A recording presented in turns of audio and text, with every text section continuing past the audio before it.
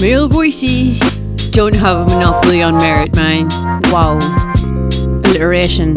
That's what that is. But no, a pink cover doesn't make a book vapid. Exactly, just like when BTS released Boy With Love. Oh my god. Actually, okay, fine, I'll be professional. Welcome everyone to Chiclet for Life. Jesus, man. Yeah, okay, like that's the one. That's the theme tune, Like, man. genuinely, for real. Oh my god, Katie, you must have done like so much work on that. Like not really. Like, I mean, there is a lot of stuff in the theme tunes I've done before, and like those cuts were from cuts we'd taken out of other episodes, and I was able to like put it together or whatever. But using modern editing techniques, we can finish the movie without Millhouse. Like, yeah, genuinely. no lie, dude. Like, Genuinely, I think we should use that as like the theme tune, like proper. like totally agree. Oh my god. Yeah, no arguments here. Like, that'd be really cool. Like no lie, I was like genuinely beginning to run out of ideas. Like, it must be so tiring for like proper musicians to come up with that stuff. Okay, like not gonna lie, proper musicians hurt a little bit, but you know what I mean. Like how does like Blind Boy do it on Twitch the whole time? Again with the blind boy, like, since when is a bloke from Limerick with a bag on his head talking about mental health your jam, Katie?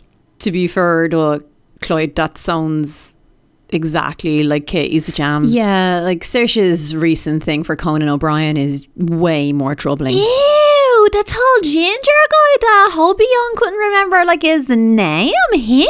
Like, why are you calling Hobie Young, man? Because that's what J.K. Uppa calls him, Katie. Try to keep up. Jesus Christ. Oh God. Well, Saoirse, I, as a fellow ginger, am 100% behind this Conan O'Brien obsession. I feel so seen and validated Well, right I mean, now. that was my main aim with this whole thing. Well, I mean, that makes perfect sense. None of this makes sense. Like, isn't he like really, really tall? Chloe, you're reaching there. Like, dude, people be tall. No, but like really tall. Sarah, like obscenely tall. Not obscenely tall. No one is obscenely tall, Chloe. And if you think about it, Chloe, like one Mr. John Jungkook would be super into how tall Conan is. Like, remember the time JK saw that super tall guy on the train and was like super jealous? Okay. First of all, it's not pronounced jealous, it's pronounced bulopta, okay? And like, don't you think I don't see what you're doing? Don't you try to distract me talking about JK Oppa right now. Even if we were to bring up the whole see-through pajama on V-Live incident. Oh my god, Claire, he was actually trying to kill me. I genuinely can't. Like, what was he doing? Why would he do that to me at 4 o'clock in the afternoon? I mean, Chloe, I bet most of our listeners didn't even see the live like we're talking about. Oh my god, you're right, Sarah. Oh my god, okay. So, yeah, right, okay. So, like, a few weeks ago, yeah, right, it's a few weeks ago now, I get this notification on my phone, yeah, and I think to myself, oh, here, maybe it's just the next Run BTS episode. No, actually, like, I just can't handle how good that episode with the whole murder mystery in Joseon, like that was, oh man, they're just so adorable. Katie, like, I mean, like, I know, but like, dudes, like, oh, anyway, yeah, right, yeah, so I get my notification, and I'm like, here, I look at that in a bit, right? I'm in the middle of something right now. I don't remember what it was. But scrolling, probably. But like, and then Kylie decides she's coming into my room looking for my good Fenty highlighter, even though she knows she's not laying anywhere near. And when I was trying to get out her hair to like rape her out of the room, like I ended up hitting off the notification on my phone, and it was JK Oppa in his jammies, but his jammies were see-through, and you could see his knickers, Katie. You could see his actual knickers, and he did Bepse, Katie. He did Bepse.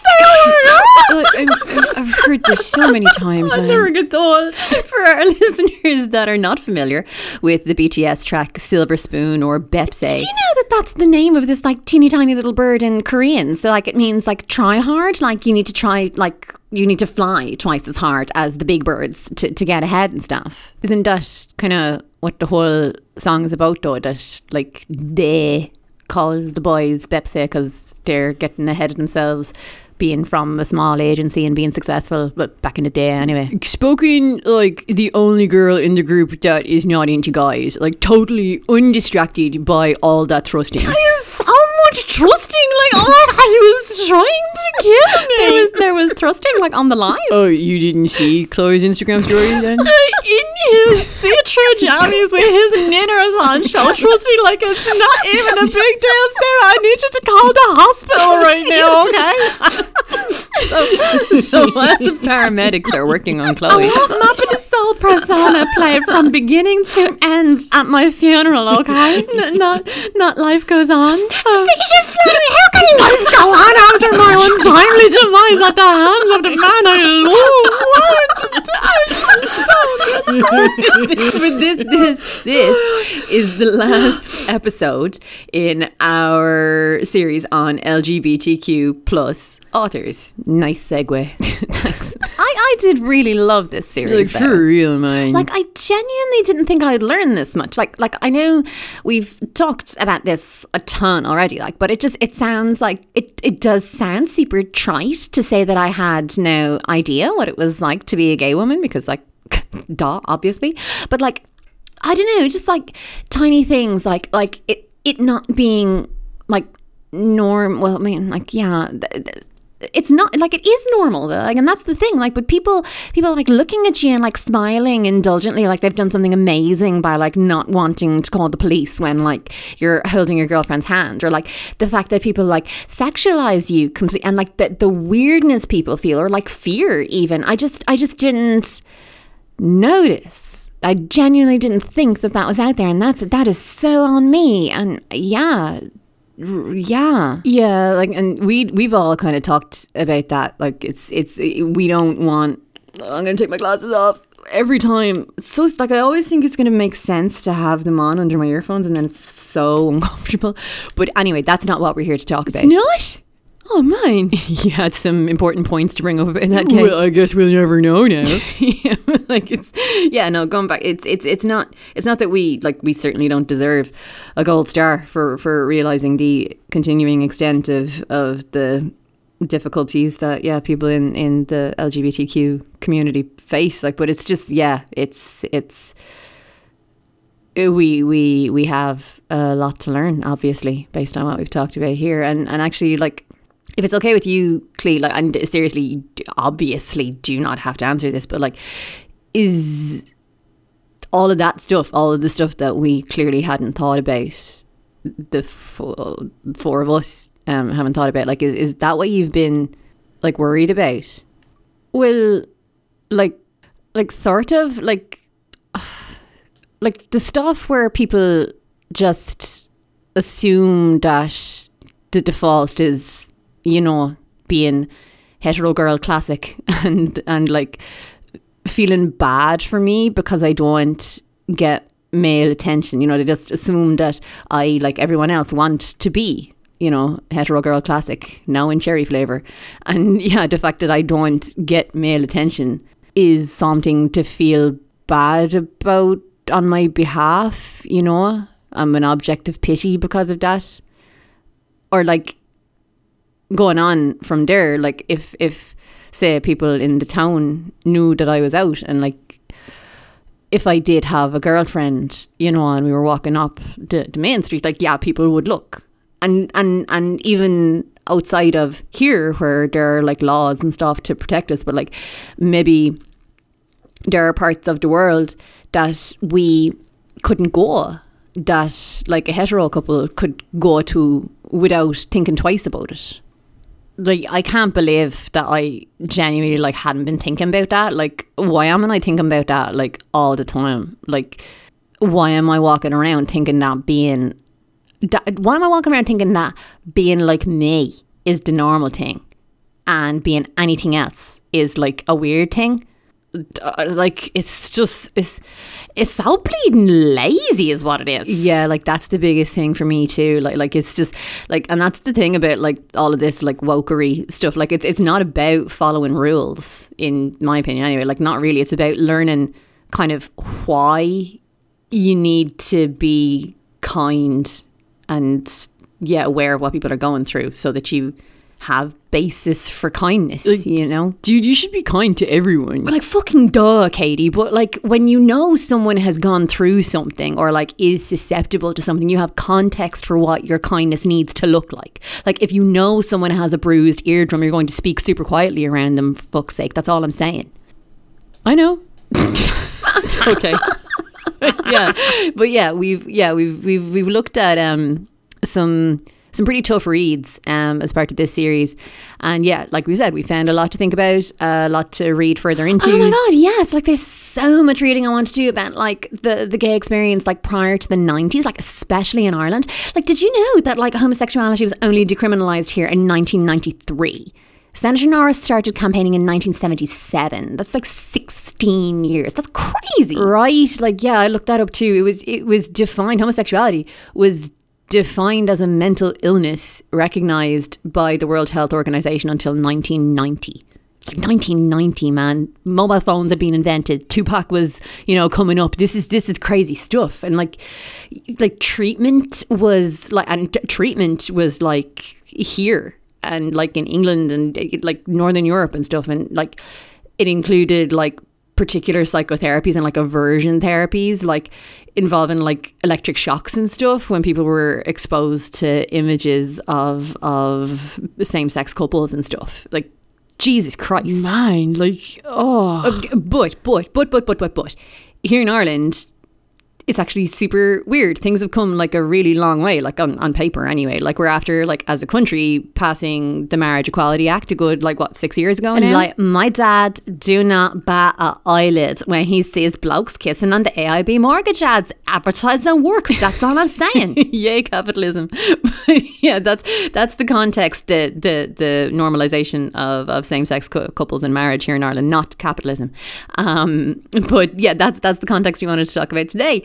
We've talked a lot about kind of where folks have come from in the LGBTQ struggle, but today we wanted to look at where we are right now, particularly in Ireland, and with Ciara Smith's The Falling in Love montage. We're talking about a girl our age living her life, dealing with the reality of like being gay in Ireland, like right here, right now, which is pretty awesome. You know, yeah, we've been on a pretty strict diet of American voices so far, and historical hard stuff, and getting a current Irish perspective is just pretty cool. It's pretty cool. Yeah. I didn't expect to notice as much of a difference in like the voices and stuff, but like, or to recognize Saoirse as a character as much as I did. I actually, not to cut across you, but we should get some basic information out of the way before we get into the whole Saoirse debate. I mean, I don't have a problem with it. I mean, it's not how you say my name, but you know, I'm fine with it. So our author this time around, as I said, is Ciara Smith, who another killer segue there, Sarah. who studied drama, teaching, and then social work at university.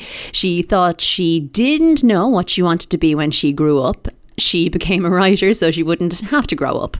She enjoys jigging, verb, to complete a jigsaw puzzle. Like Yogi Young did in that one episode when Nam Juni has sexy arse in them trousers. How does he do it? What's wrong with you? What? Stop talking. Fine. Complete a jigsaw. Playing the violin badly and having serious conversations with her pets. Ciara has lived in Belfast for over 10 years and still doesn't really know her way around. I love her. I just love her so much. Like, I just can't. She became a writer so she wouldn't have to grow up. Might be the best, like, CV line anyone has ever written. Like, genuinely. This is going to be quite the love in. Yeah, fasten your seatbelts, folks. but our book is The Falling in Love montage, which is there it is. 3 for 3, man. 17-year-old Saoirse has finished with exams and is facing a long, hot summer before uni. She plans to party, get drunk, watch horror movies, and forget all her troubles by kissing girls.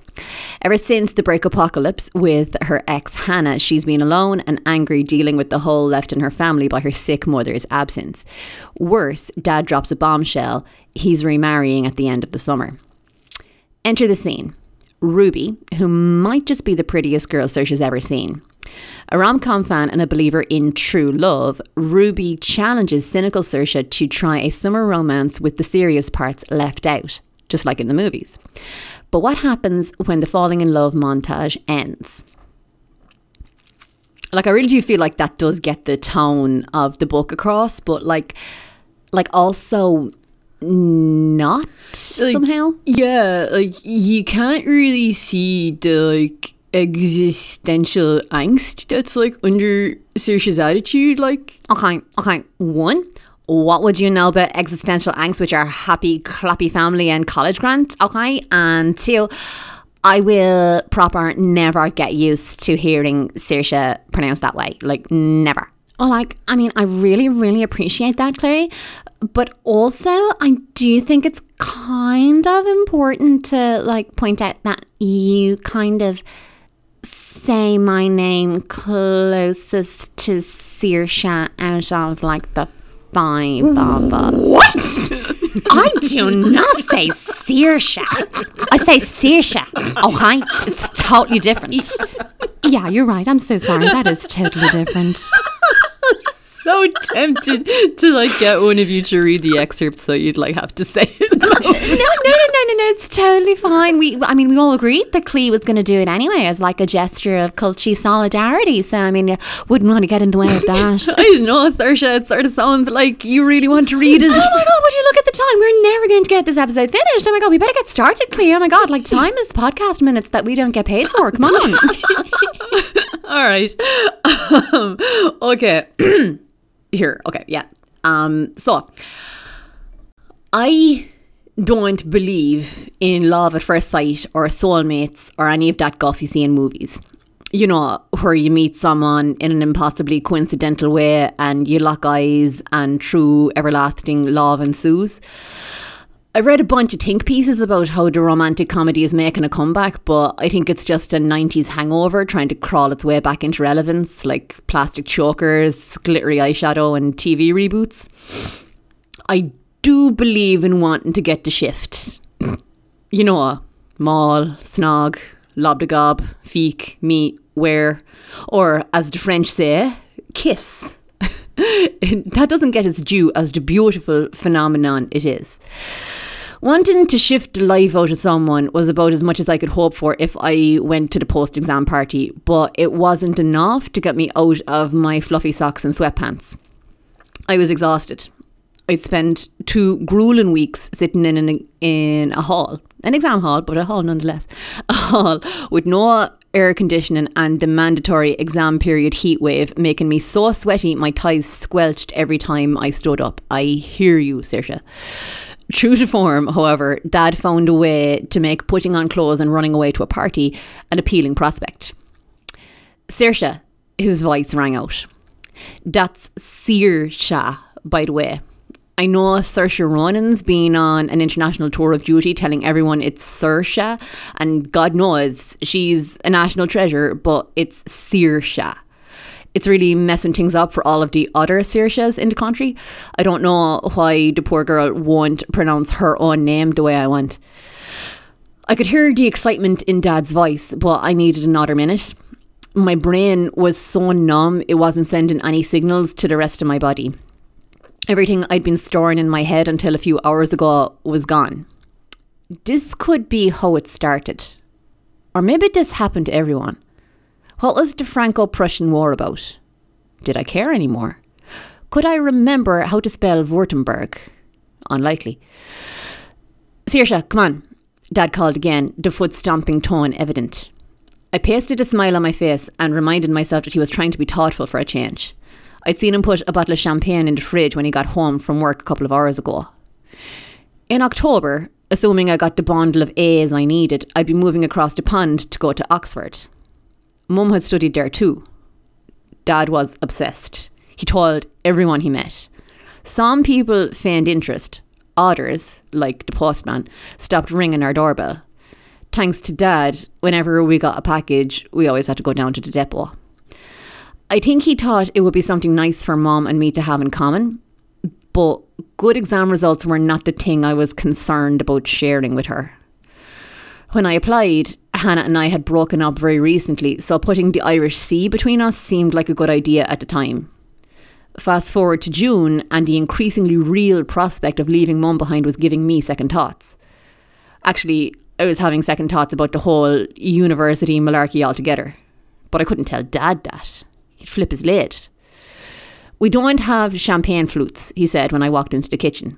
He frowned at the mugs on the mug tree. "The banana one or the stripy one?" Our kitchen was bright and cosy with a wonky spice rack on the wall and clutter on every surface. Cookbooks with pages stuck together with sauce and crooked wooden cabinets that Grandad built because when we moved in here we didn't have money for things like redoing the kitchen. Dad was no cook though, so these days the spices were clumping together and there was dust collecting on the recipe books. "The stripy one," I said. "Right." He beamed and ran one hand through his hair, wavy and still black even though he was nearly 45. In the exact moment of noticing it, I realised he must dye it. So, history today, wasn't it? Was it what you'd hoped for? Bernadette Devlin and Bismarck? Yeah, I really don't want to dissect it. I'm fried. All right. Let's toast instead. We have a lot to celebrate. I squeezed the cork out of the bottle with a satisfying pop. I had a lot to celebrate, technically.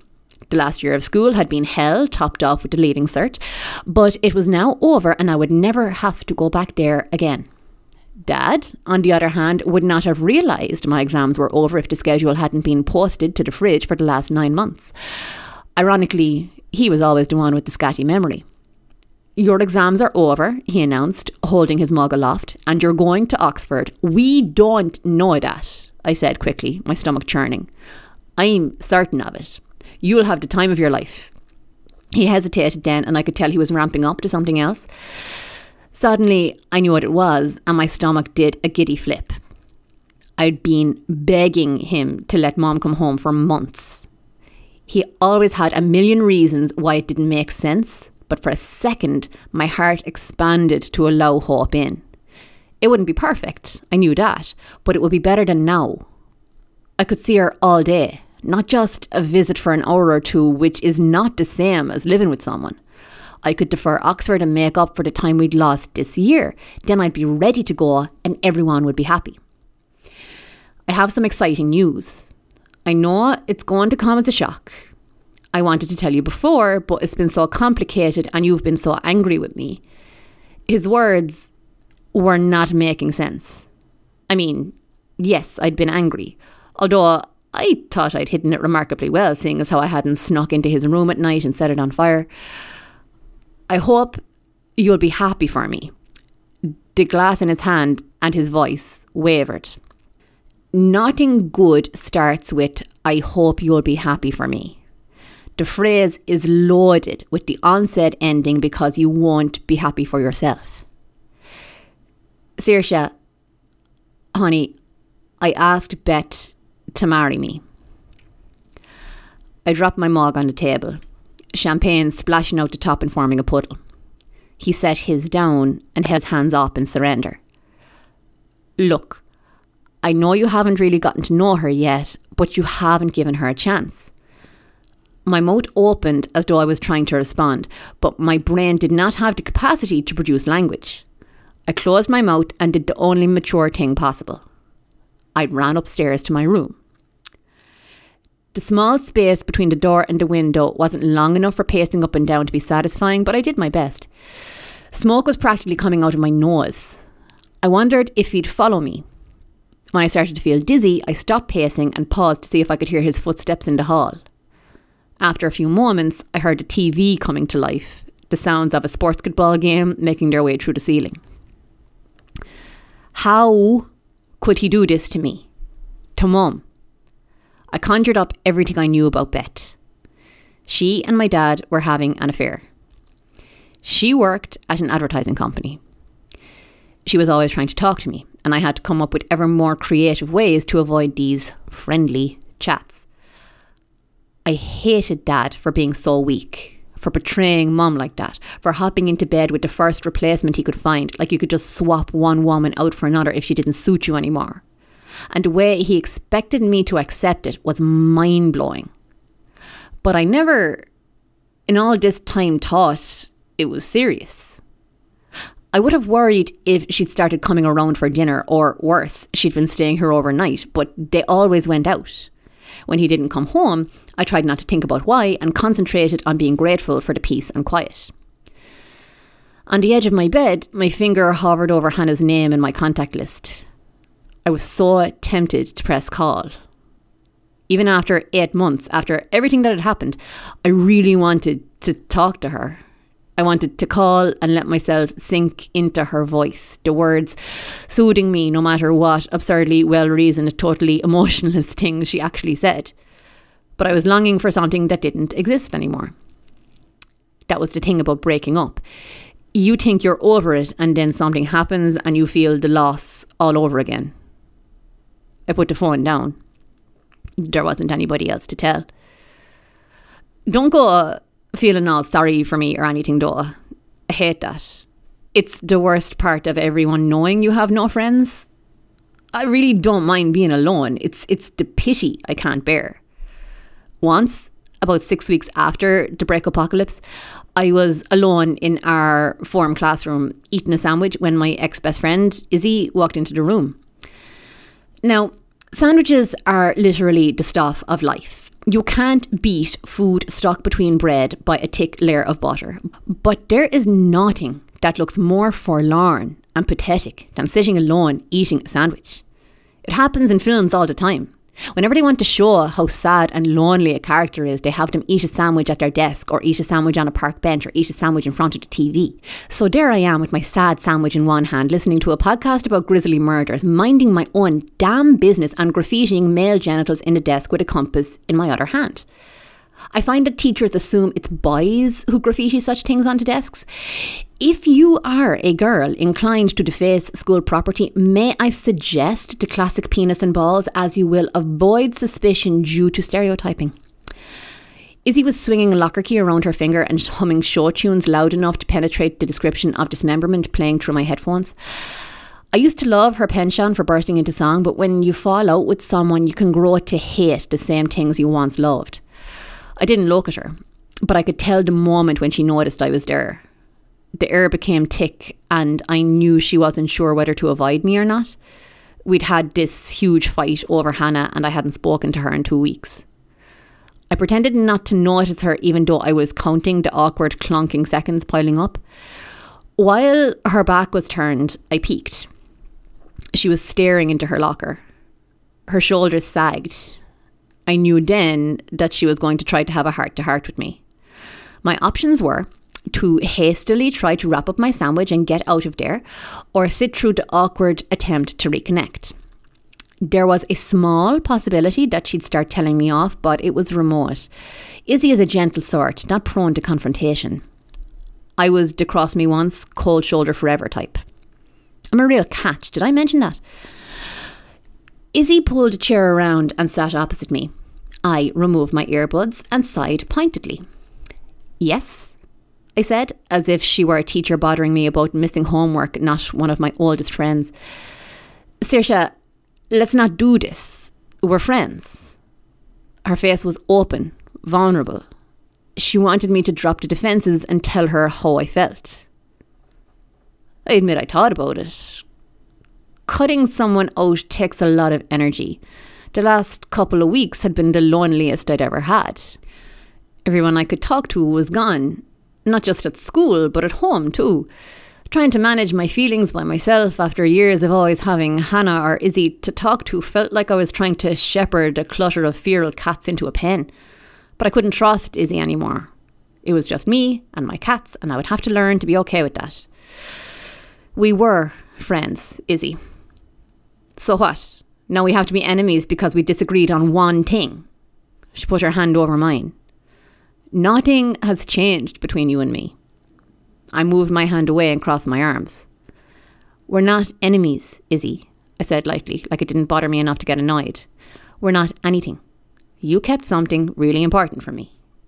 It wasn't my place to tell you, she said, for the 400th time. I knew she really believed it too, but it was less than meaningless. I'm not mad, I lied. I don't care anymore. You can't go around letting people know they hurt your feelings. It gives them too much power. So, what? You're going to spend the rest of the year alone, sitting in an empty classroom playing on your phone? There it was. The pity. I shrugged my best, I don't give a fuck shrug, and put my earbuds back in my ears, even though she didn't seem to be finished talking. Her forehead creased and her bottom lip quivered. The kind of face a child might make if you chopped the head off their favourite toy. I pressed the back button until I got to the place in the podcast where I'd stopped paying attention. Izzy waited a second. Keep fighting or give up. It was written all over her face. I pictured her finally getting annoyed with me and telling me to grow up, telling me that friendships don't just end like that. But she didn't. Because they do. I got annoyed with Izzy all over again thinking about that. When Hannah and I broke up, I lost Izzy too, and it was all her fault. But in the intervening months, I'd learned a neat trick for managing all those pesky feelings. I pretended it never happened and focused on something else. Even if I didn't have any close friends left, it didn't mean I was a complete hermit who had to stay locked up in her room like an outcast. I scrolled through the messages on my phone and found the details of the after party I hadn't planned on going to. The combination of cheap vodka shots and girls feeling post-exam relief who may or may not want to experiment was now my best option for avoiding staring at my bedroom wall all night, avoiding awkwardness with Dad, and avoiding being stuck in an endless loop of my own thoughts. Since my breakup with Hannah, I've had a rule, you see. I point blank refuse to get into a relationship. An important addendum to this rule, a part B, if you will, is that I don't kiss lesbians or bi girls. I'm not saying they'd all fall in love with me or that they're all looking for a relationship, but it puts the possibility out there. If I cross that line, I'm asking for trouble. But I have a perfectly good thing going. Every girl in my school wants to see what it's like to kiss a girl, knows, 1, I'm super gay, and 2, I won't try to date them afterwards. We kiss, we part ways, no one gets hurt, win, win. Hannah, when we were friends, and before when we were more than friends, used to complain about girls like that, the ones who wanted to use me to see what it was like. And to be honest, there was a time when I would have agreed with her. Like when I was 14 and Gracie Bell Corbin said that she only did it because she wanted to be able to tell Oliver Quinn that she'd kissed a girl. I cried to Hannah for a week about that. But now, well, I have different priorities. As long as we both get what we want, no strings, just good old-fashioned girl-on-girl kissing, then what's the problem? I still draw the line at girls who want to do it to make their boyfriends horny, but a girl who wants to satisfy her curiosity, I am all over that. Literally. I snorted when I finally found a message. Of course, it was good old Oliver Quinn's party. It was always his party. He had an enormous house, and the only reason he didn't go to some fancy private school is because there wasn't one anywhere near us. So, if I ended up puking in his mother's rose bushes, that wouldn't be so terrible. Not that I'm still bitter or anything. The group text said to come anytime after 10, which meant I'd be weirdly early, but if I didn't leave now, there was a possibility that Dad would intercept me and force me to have it deep and meaningful about his new fiancée. Just kidding. We would avoid the topic until we both grew so resentful that we'd shout terrible things at each other across the living room. That sweet father-daughter moment could wait. I pried my bedroom door open as quietly as possible and peered downstairs. The light from the living room flickered against the back wall of the hall. Open plan was a real bitch sometimes. The window it was then. I changed into something more suitable and laced my feet into black military boots. I felt kind of badass as I climbed out of the window. Dad would realise later, of course, and send me an annoyed text. He hated me sneaking out. As he figured that he never actually stopped me from going anywhere, so the least I could do was tell him where I was going to be. But why confront today what you can argue about over breakfast tomorrow? You know how the Great Wall of China is visible from space? Well, Oliver's house was audible from space. It was heaving with people and pulsed like a heart. I could practically see the sound waves. I needn't have worried about being early. By the looks of things, half the kids had been here all day drinking since the exam finished at 4. Why hadn't I think of that? The noise sucked me in like a black hole. Someone had hooked up their phone to enormous professional grade speakers that stood outside the front door like odd modern sentinels. The music was so loud I couldn't just hear it, I could feel it pounding inside my body, making my heart thump in rhythm with the beat. I liked it like that. I let myself get pulled into the orbit of people congregating in the garden, slipping in between bodies, suffocating in a blanket of smoke, aftershave and sweat. Being June in a heat wave, most people had opted for outdoors. It was still warm and bright at 8. Even so, once I'd gotten into the house, it was so crowded. Navigating my way to the kitchen was like a special round of the Crystal Maze or the zombie apocalypse. I had my eye out for Izzy or Hannah so I could avoid them if I had to, but neither had replied to the group message that went out, so I wasn't expecting them. Hands grabbed me and people called my name, but I couldn't see who they were. I squeezed through arms and legs and a tangle of intertwined people who had decided foreplay was a spectator sport, and they were putting on quite the show.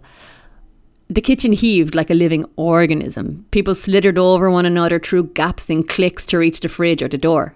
It looked strangely choreographed, and I felt out of place, like a scientist observing it under a microscope instead of being part of it. Luckily, I'd been to many of Oliver's parties before, and I knew where the solution would be. I skittered around 2 people who were basically dry humping against the kitchen island to reach the freezer, and sure enough, several bottles of vodka were nestled among the luxury ice cream and ice cube trays. If you're wondering what kind of kid has free booze at their party, it's the really rich kind. I pulled a blue bottle from under a bag of frozen peas and used my sleeve to wipe off the frost on the neck. I took an empty bottle of Coke from my bag and started to fill it, clumsily spilling a little over the side. Is that yours? A girl had taken a stool at the kitchen island and I hadn't noticed her watching me. She'd been obscured by the humpers before. She had messy brown hair to her shoulders and most of it was flipped onto one side where it curved in a quiff over her head like she had the habit of running her hands through it. She was soft and round in her face and her body. I liked it. A gold lip ring drew my attention to her lips. Oliver owes me. I spoke far too quietly for the noise of the kitchen and gave her my crooked half smile that always worked. She leaned over the counter to hear me better and I could see a hint of bubblegum pink lace peeking out of her top, which appeared to be an elaborate colourful scarf knotted like a halter top around her neck. I leaned forward too. Oh, does he?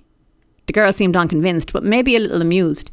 She was cute, even if she was an officer of the Vodka Crimes Unit. What's it to you? I watched her lips move as she replied. This is my uncle's house. I'm staying for the summer. I registered an English accent then that I definitely can't do, so that's why it's not part of this reading. I couldn't place it, but I knew it wasn't super posh and it wasn't northern. That was all of my English accent knowledge depleted. You're related to Oliver. How sad for you. I rubbed her shoulder sympathetically, casually, as if I wasn't noticing how soft her skin was.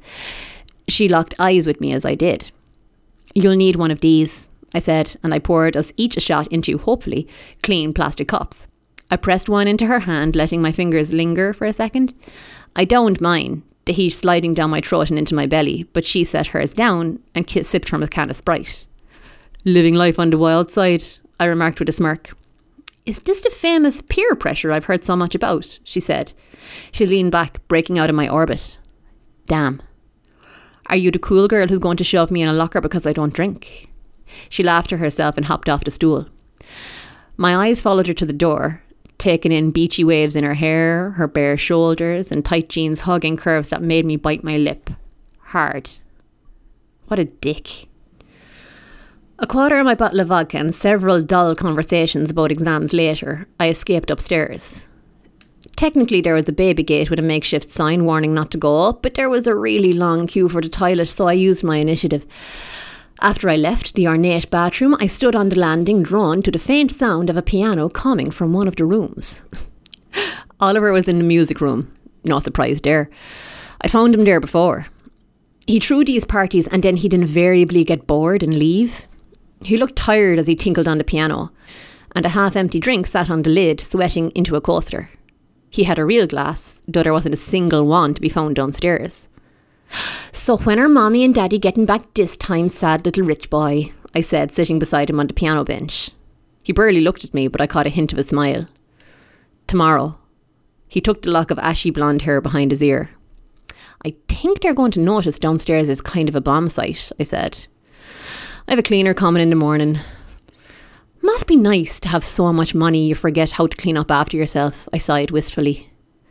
Saoirse, it's nice to be rich enough that I'm not annoyed you stole a bottle of Ciroc 10 from me. He tapped the Coke bottle in my hand, which created an odd gap in the music. How he knew I'd filled it with his expensive vodka, I don't know. Let's call it an educated guess. Dude, this is vodka? It goes down like water. I bet. Besides, I said, stretching my arms overhead, you owe me. Still?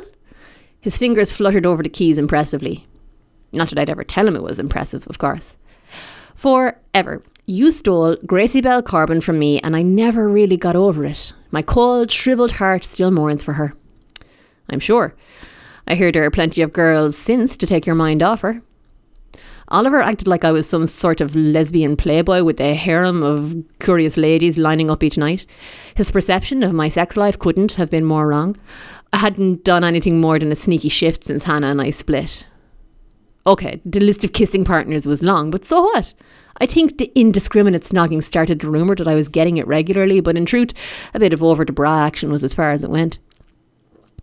Oliver paused in his complicated sonata and then played the first confident notes of Heart and Soul.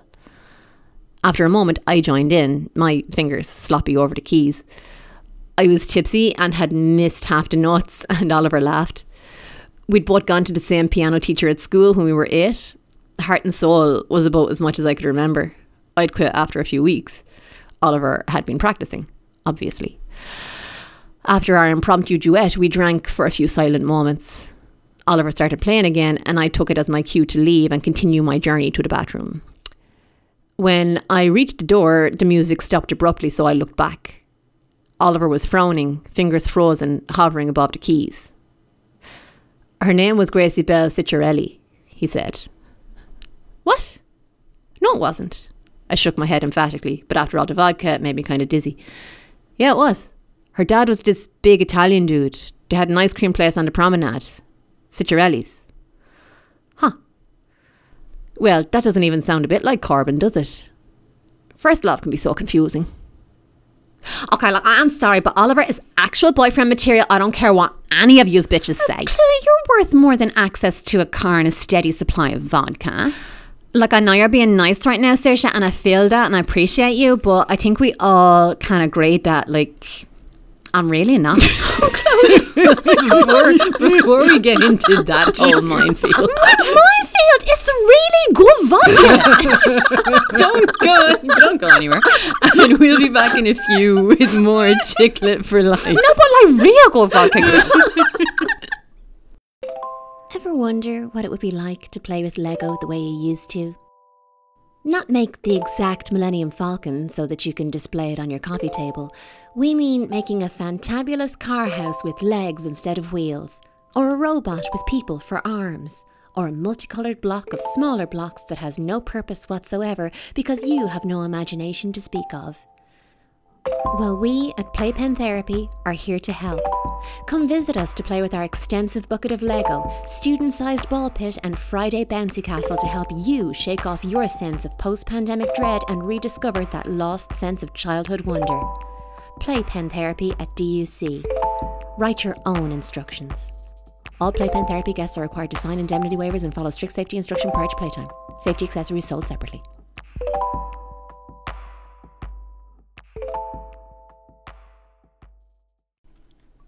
Do they mean like helmets and all? Like I think so.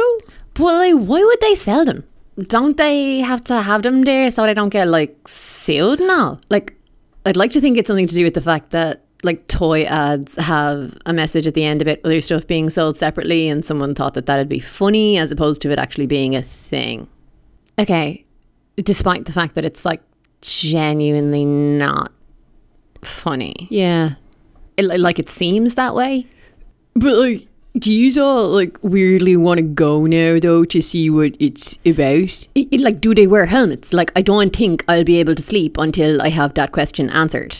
Oh my god, like this might be the best ad campaign since Tampax bought up every pair of white capri pants ever made on earth. That is definitely what happened. Yeah, I'm pretty sure Chris Hedges has done a deep dive on it for The Atlantic. In Arabic. Oh my god, does Chris Hedges speak Arabic? What? Oh, the journalist Chris Hedges, he speaks Arabic. Okay. Good for him.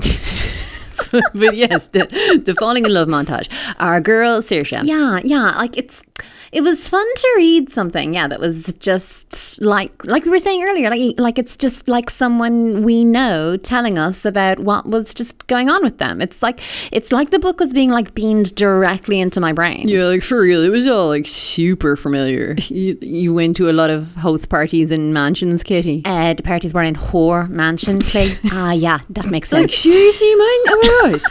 Saoirse, she was an interesting character, though. Yeah. Oh. Do you not think so? Shit, man, I need to work on my interviewing skills. So you want me to keep going? Yeah. Oh, okay. But yeah. So like she's obviously like really funny and cool and stuff, and like just the way she talked and stuff. She sounded like someone I'd like to hang out with and all. But like at the same time, like was she? How do you mean? Well, like she's really funny, yeah? And the idea that she can just say whatever she's thinking, like that's, like, yeah, I wish I could do that. But like, at the same time, I don't know, like how she is with her dad. Yeah, need lift, bring food. I can't imagine saying something like that. Well, like, I mean, like, or is it like, I can't imagine getting away with something like that? Yeah, that's actually, like, that's kind of the difference. You're right. Like, Saoirse's dad sort of, I don't know, he lets it go. And yeah, I kind of can't imagine a grown up, like, letting that go. Right? Like, I don't understand, like, the thinking behind it, kind of. Like, what thinking does there have to be? Like, they get on. Well, like, they don't get on. She's really, really mad at him for, like, good reason and all. But, like, they get on. But, like, it's just her and her dad. Like, it's not just her and her dad, but it is. Like, I don't really get how she's not freaked out by the fact that her dad is, like, the only, like, link she has to, like, home, I guess. Well, like, her particular situation might play into that. Or, like, she doesn't have to worry about a future, kind of. Exactly. What are you talking about? Well, like, so, yeah, Saoirse's super mean to her dad, yeah? Because she's super pissed off that her ma's in a nursing home, yeah. Yeah, okay, so for folks listening, Saoirse's mom has severe early onset dementia. We'll talk a bit more about that later. But it means she needs round-the-clock care and is in a home for it. And Saoirse is super, super pissed at her dad for just, like, letting that happen. And yeah, she's, like, super mean to her dad as a result, like, even though it's just the two of them living together in the house. Like, again, like, what? People be mean to each other. Like, my ma borrowed my Michael Kors bag last week when she went out with her workmates and she spilled red wine all over the inside. I haven't said a word to her since last Friday. Still with the silent treatment, man? The loss is too fresh, Katie. I need time to grieve, okay? But, like, that's different, though. It's you and your mom and your dad and Kylie and Grace, and you're all there together getting stuck into stuff and working stuff out and having fights and all, and it doesn't matter. But, like, say at home for me, yeah, and now that the pubs are back open, like, I know they'll throw a daddy out at 11 because they have to, but, like, still, if we were fighting, or, like, I didn't know what I'm, like, supposed to do and stuff, like, what would happen if something went wrong, you know? Yeah, like, it's you have to stay out in front of everything, kind of. Like, yeah, I'd have thought, like, say for us, I'd have thought that mum and dad wouldn't have needed to do so many shifts now that the COVID numbers are down and stuff, but, like, the hospital is still as busy. I don't know if it's, like, backlogs, I don't know. They don't really talk about it. I don't see them for them to talk about it, but, like, I want to stay going to college. I don't want things to change for me, and, like, Derek isn't gonna make sure that there's food in the fridge and stuff, and you just have to make it work, you know. You just have to make it work. Exactly, because, like, what would happen if you didn't? you guys. Like, But with Saoirse's situation, like this is what we were talking about. Yeah, so she can kind of be on a bit of a kamikaze path with it, because the thing is, it's not like she's not thinking about how she's going to need to make her home life work if her relationship with her dad breaks down. Since her mother's condition is hereditary, she sort of doesn't know if she's going to be around, like in her own head at least, like for her own future. Yeah, that would change things. Like if you're not aware of your own surroundings, do you have to plan for what if everything goes tits up with your life? Like, Clea, do you think about that?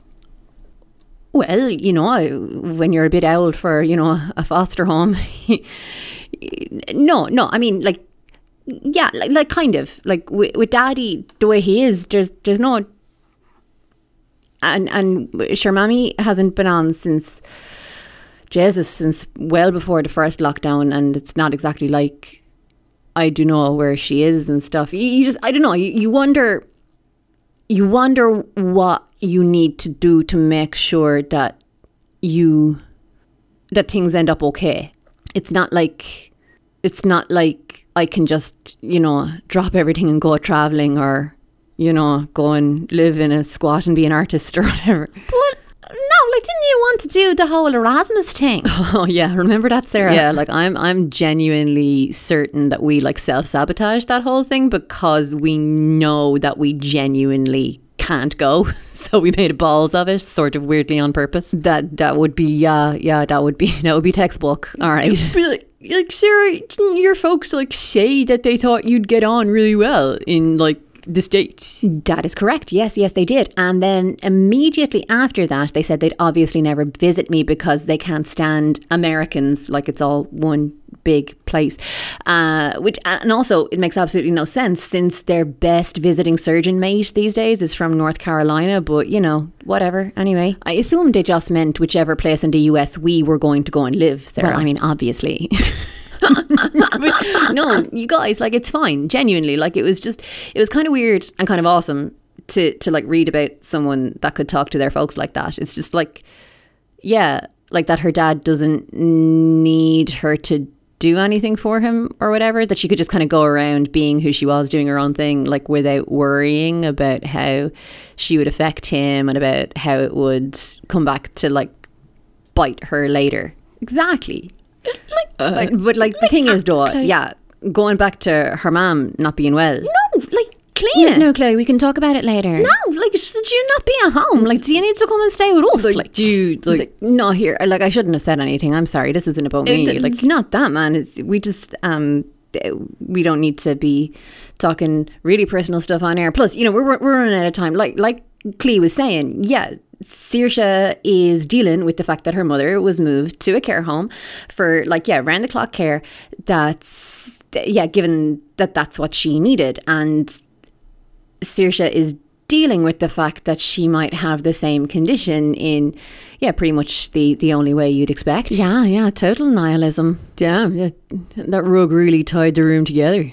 What rug? Obviously you are not a golfer. What are you talking about? They're quoting The Big Lebowski, Chloe. I don't know what it is about Jeff Bridges in that movie, but he would get it, man. I mean, you do not have to tell me. Oh, okay, he owled. I get it. but Saoirse knew about her mom. Back to what we were talking about, girls. Saoirse, she knew about her mom, yeah, and the chance that she might have the same thing.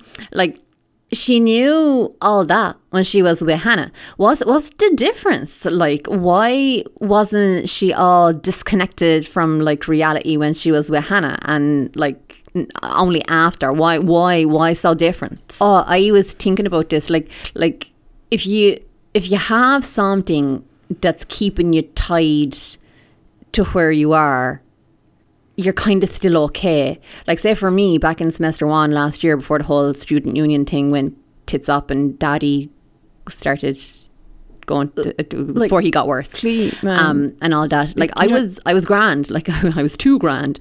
And like when everything fell apart, when that whole thing, when I got dragged on that radio show, no, it's grand.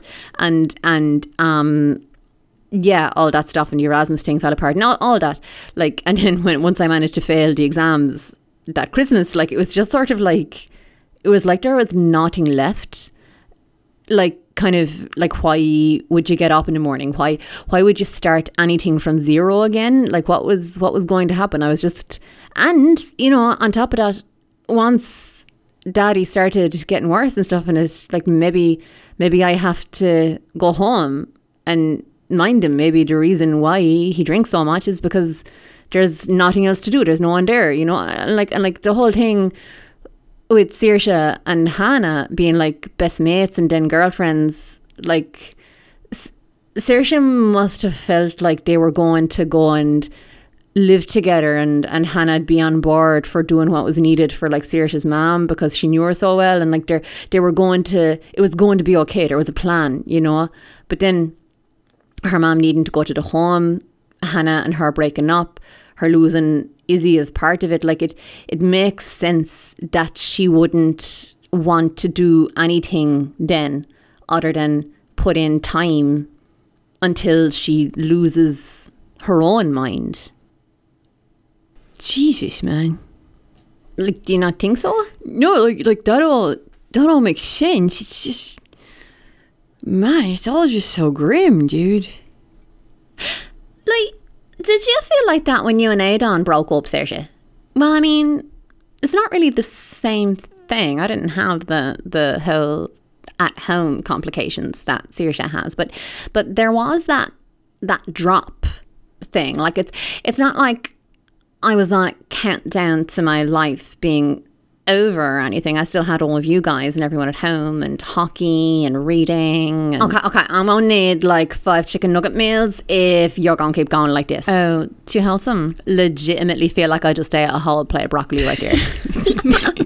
But what I was going to say was that what I did really recognize was that whole, like, I suppose my first love isn't my soulmate thing. Love doesn't automatically solve everything. Loving someone isn't enough. Like, loving someone romantically, that's important, I guess. It's not enough to like change reality. Yeah, like that was hard to like read about Saoirse's like mom and dad. Like Saoirse takes it so hard that they can't stay together because her mom is so sick.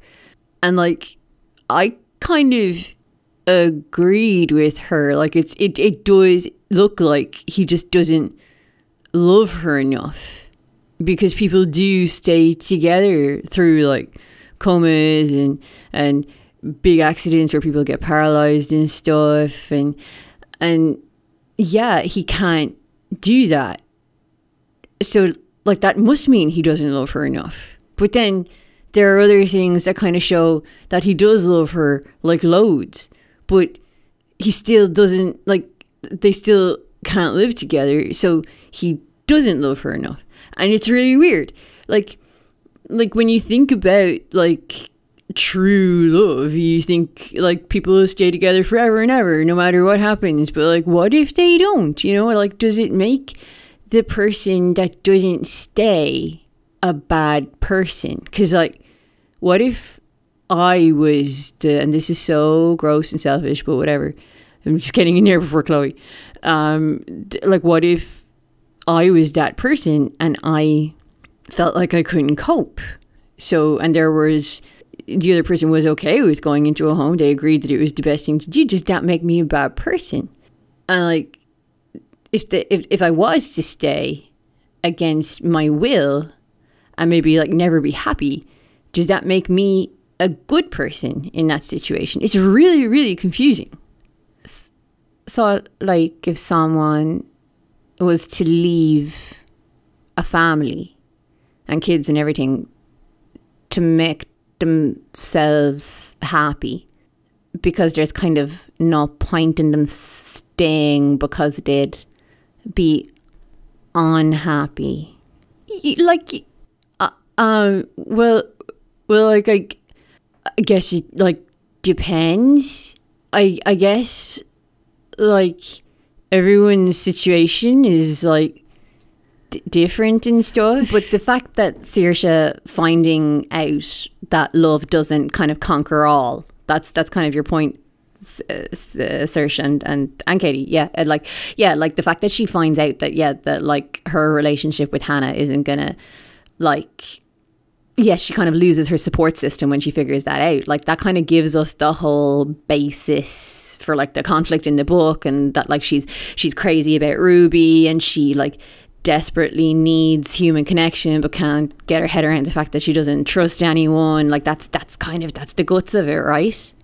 Jesus, like this would be such a dark book without the romantic comedy stuff. Like, and that was like really, really smart, and like also like super real. Like whenever anything majorly awful is going on, like you do find a way to like have some sort of fun, and like having the super sweet idea of like doing rom-com things because Ruby's into them and Saoirse isn't. Like it forces Saoirse into like social situations, like forces her into having fun, and like forces her into facing her like grief over her mom's situation, and like her like terror, legitimate, understandable terror of what could happen to her. Yeah, and like the contrast was pretty cool too. Like the fact that she and Ruby would be having like a really great time, and then Saoirse's home life or her difficulty with like committing or sharing things about herself would flare up, and you'd have like reading it, you'd have this reaction of like, dude, like come on, things were going so well, like you're so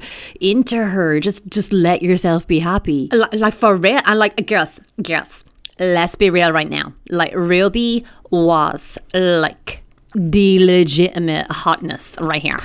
I mean, being entirely yourself is like ridiculously sexy. Like for real, man. Like that scene where they went swimming. Oh my actual god, girls! Like I nearly proper slid off my chair. Chloe, what? It's like it was primo sexual tension, though. In fairness, like genuinely, I do not know that I've ever wanted two characters to bang as much as I wanted Saoirse and Ruby to bang. Serious question.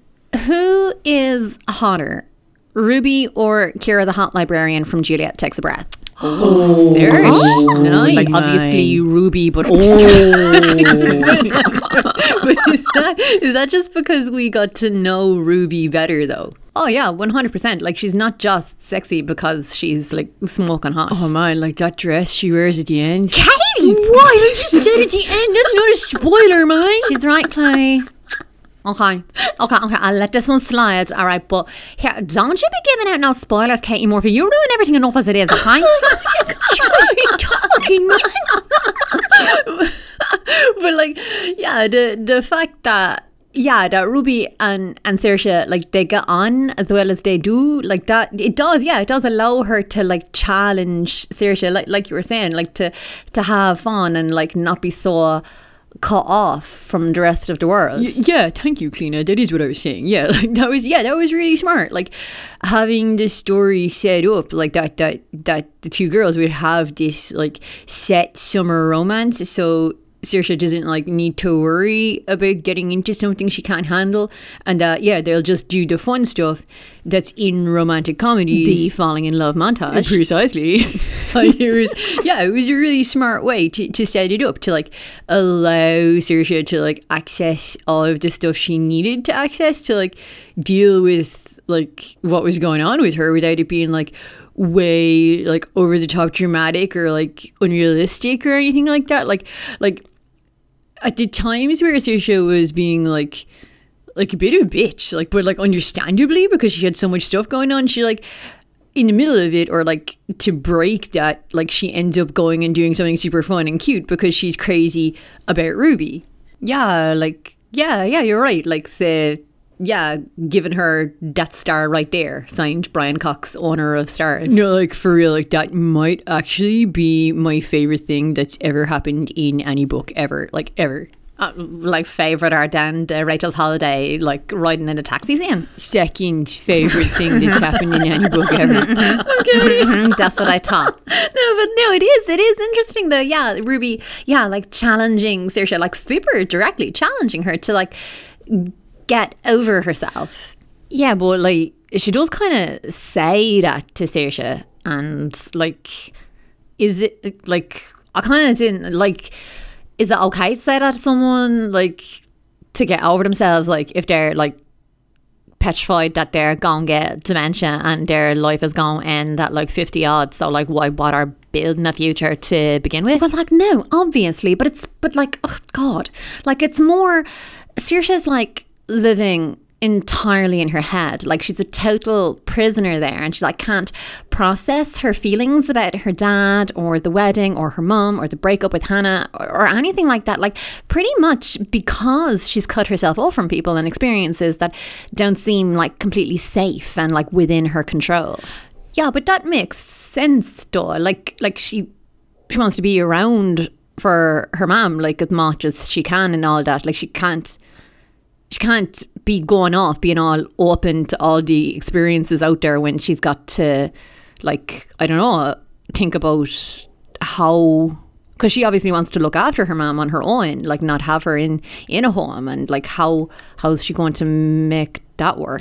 That's kind of my point. Like there's this scene where we see Saoirse and her mum before like her mum goes to live at like the home, and they have this huge misunderstanding. Like Saoirse's trying to look after her mum, look after the house. Her dad isn't there because like reasons, and it's just way too much for like a 16-year-old at the time it would have been like to handle. And like I feel like that's kind of what Ruby's saying when she tells Saoirse to get over herself. And like the thing is, Ruby doesn't have all of the information. She doesn't have any of the information when she tells Saoirse to get over herself. But like by telling her that, like she's not saying like, oh, deal with your issues. Like it's kind of more, you're not the single linchpin holding your reality together. Like you can let loose every once in a while and do something that you want to do that's meaningful for you only, and like trust that other people are like telling you the truth or aren't out aiming to drop you or ignore you or like make your life worse somehow unless you're like totally keeping your eye on the ball all the time. Like Ruby's so good for Saoirse. Like it's pretty awesome, like without it feeling like contrived and stuff. It's just, yeah, it was a really like rewarding relationships to read about. Yeah, I'd agree with that. Yeah, and the thing is as well, yeah, like by meeting Ruby and having Ruby be like all sweet and cool and interesting like round her, like Saoirse does get to meet like some other real class people because like then she's open to it. What? Like, dude, Ruby doesn't know anyone. Like, who could she introduce Saoirse to? How about Morris, my actual new best mate? Me and him are going to go speed dating when nightclubs are back open. So, like, it is very hard to choose between him and Barb. Like, both so wise, so pure, so sexy. We'd like to avoid explaining who these characters are, so you have to read the book to find out who they are. Oh my God, I love that. No. Like, no, seriously, it is class. Like, in fairness, like I had this feeling that I do always have when I like go read like a YA book. Like that is just gonna be Twilight all over again. How dare you, sir? Like, I know, Sarah. Like, I mean, like first time round, like I proper ate them books like whole. Hard same, man. But like when you told me to go read them again. Oh, Sarah, you didn't. No, Saoirse, it was a lesson hard learned. I needed it. Oh no, bad. Like so bad, Lena. Like, why did they make Jacob be into the baby? Like, it was, oh my God, girls, it was so weird. but no, yeah, like I do think, like, when I'm gonna read like a YA book like that, yeah, it's gonna be like real fluffy and like maybe a little bit weird, like maybe oversimplified, and like like this was not simplified at all. Like all the existential crises and all the believable friendships and all the sexy sensual tension with no sex before marriage kind of undertones or nothing. You know, nobody had a poor fragile human pelvis that could be broken. It was all just very healthy, I thought.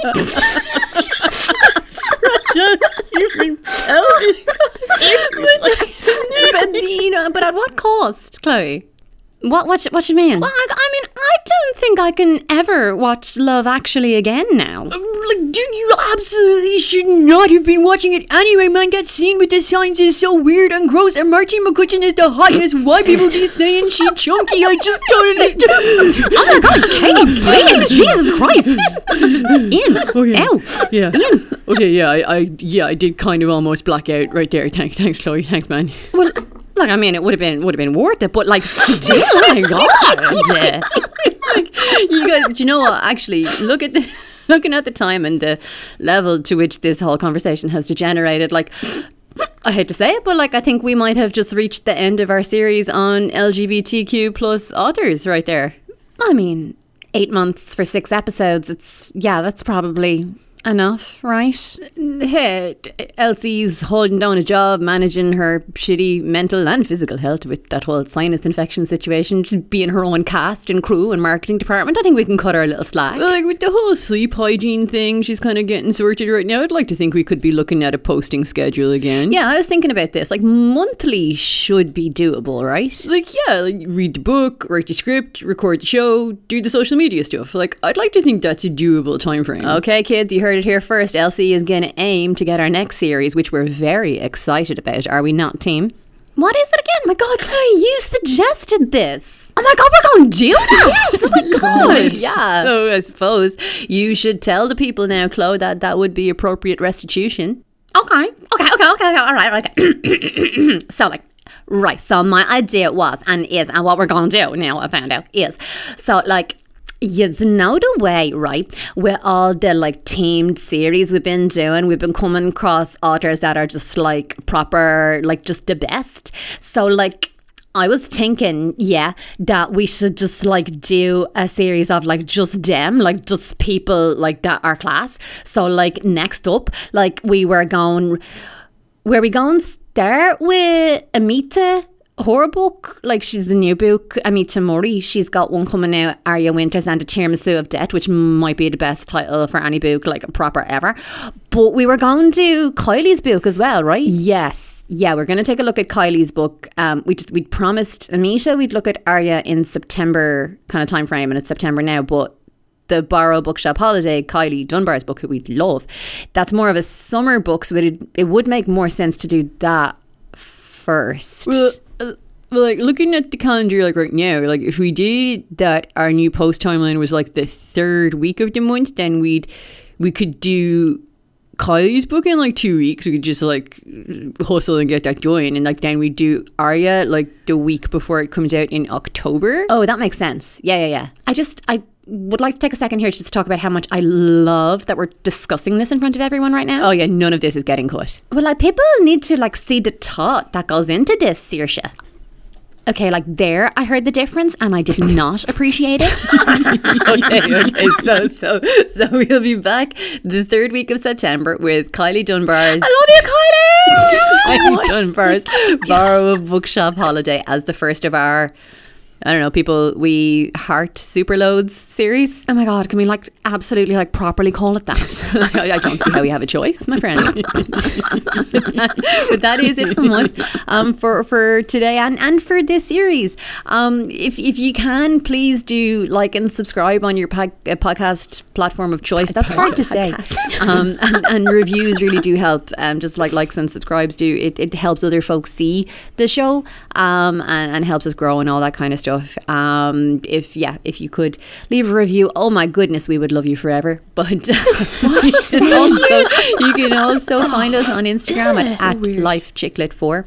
Chicklet for Life was taken. It's very sad. On Twitter at Chicklet for Life 1, and on TikTok at Chicklet for Life. We were able to get it there. Yes. Hey. We will see you guys later in September. In the meantime, stay safe, stay hydrated, mask up where appropriate, leave all licensed premises at 11. No matter how much you want to keep boozing, they will lose their license, and it would just be so sad. I have no idea where this sign off was taking me. This is I'm just gonna stop talking.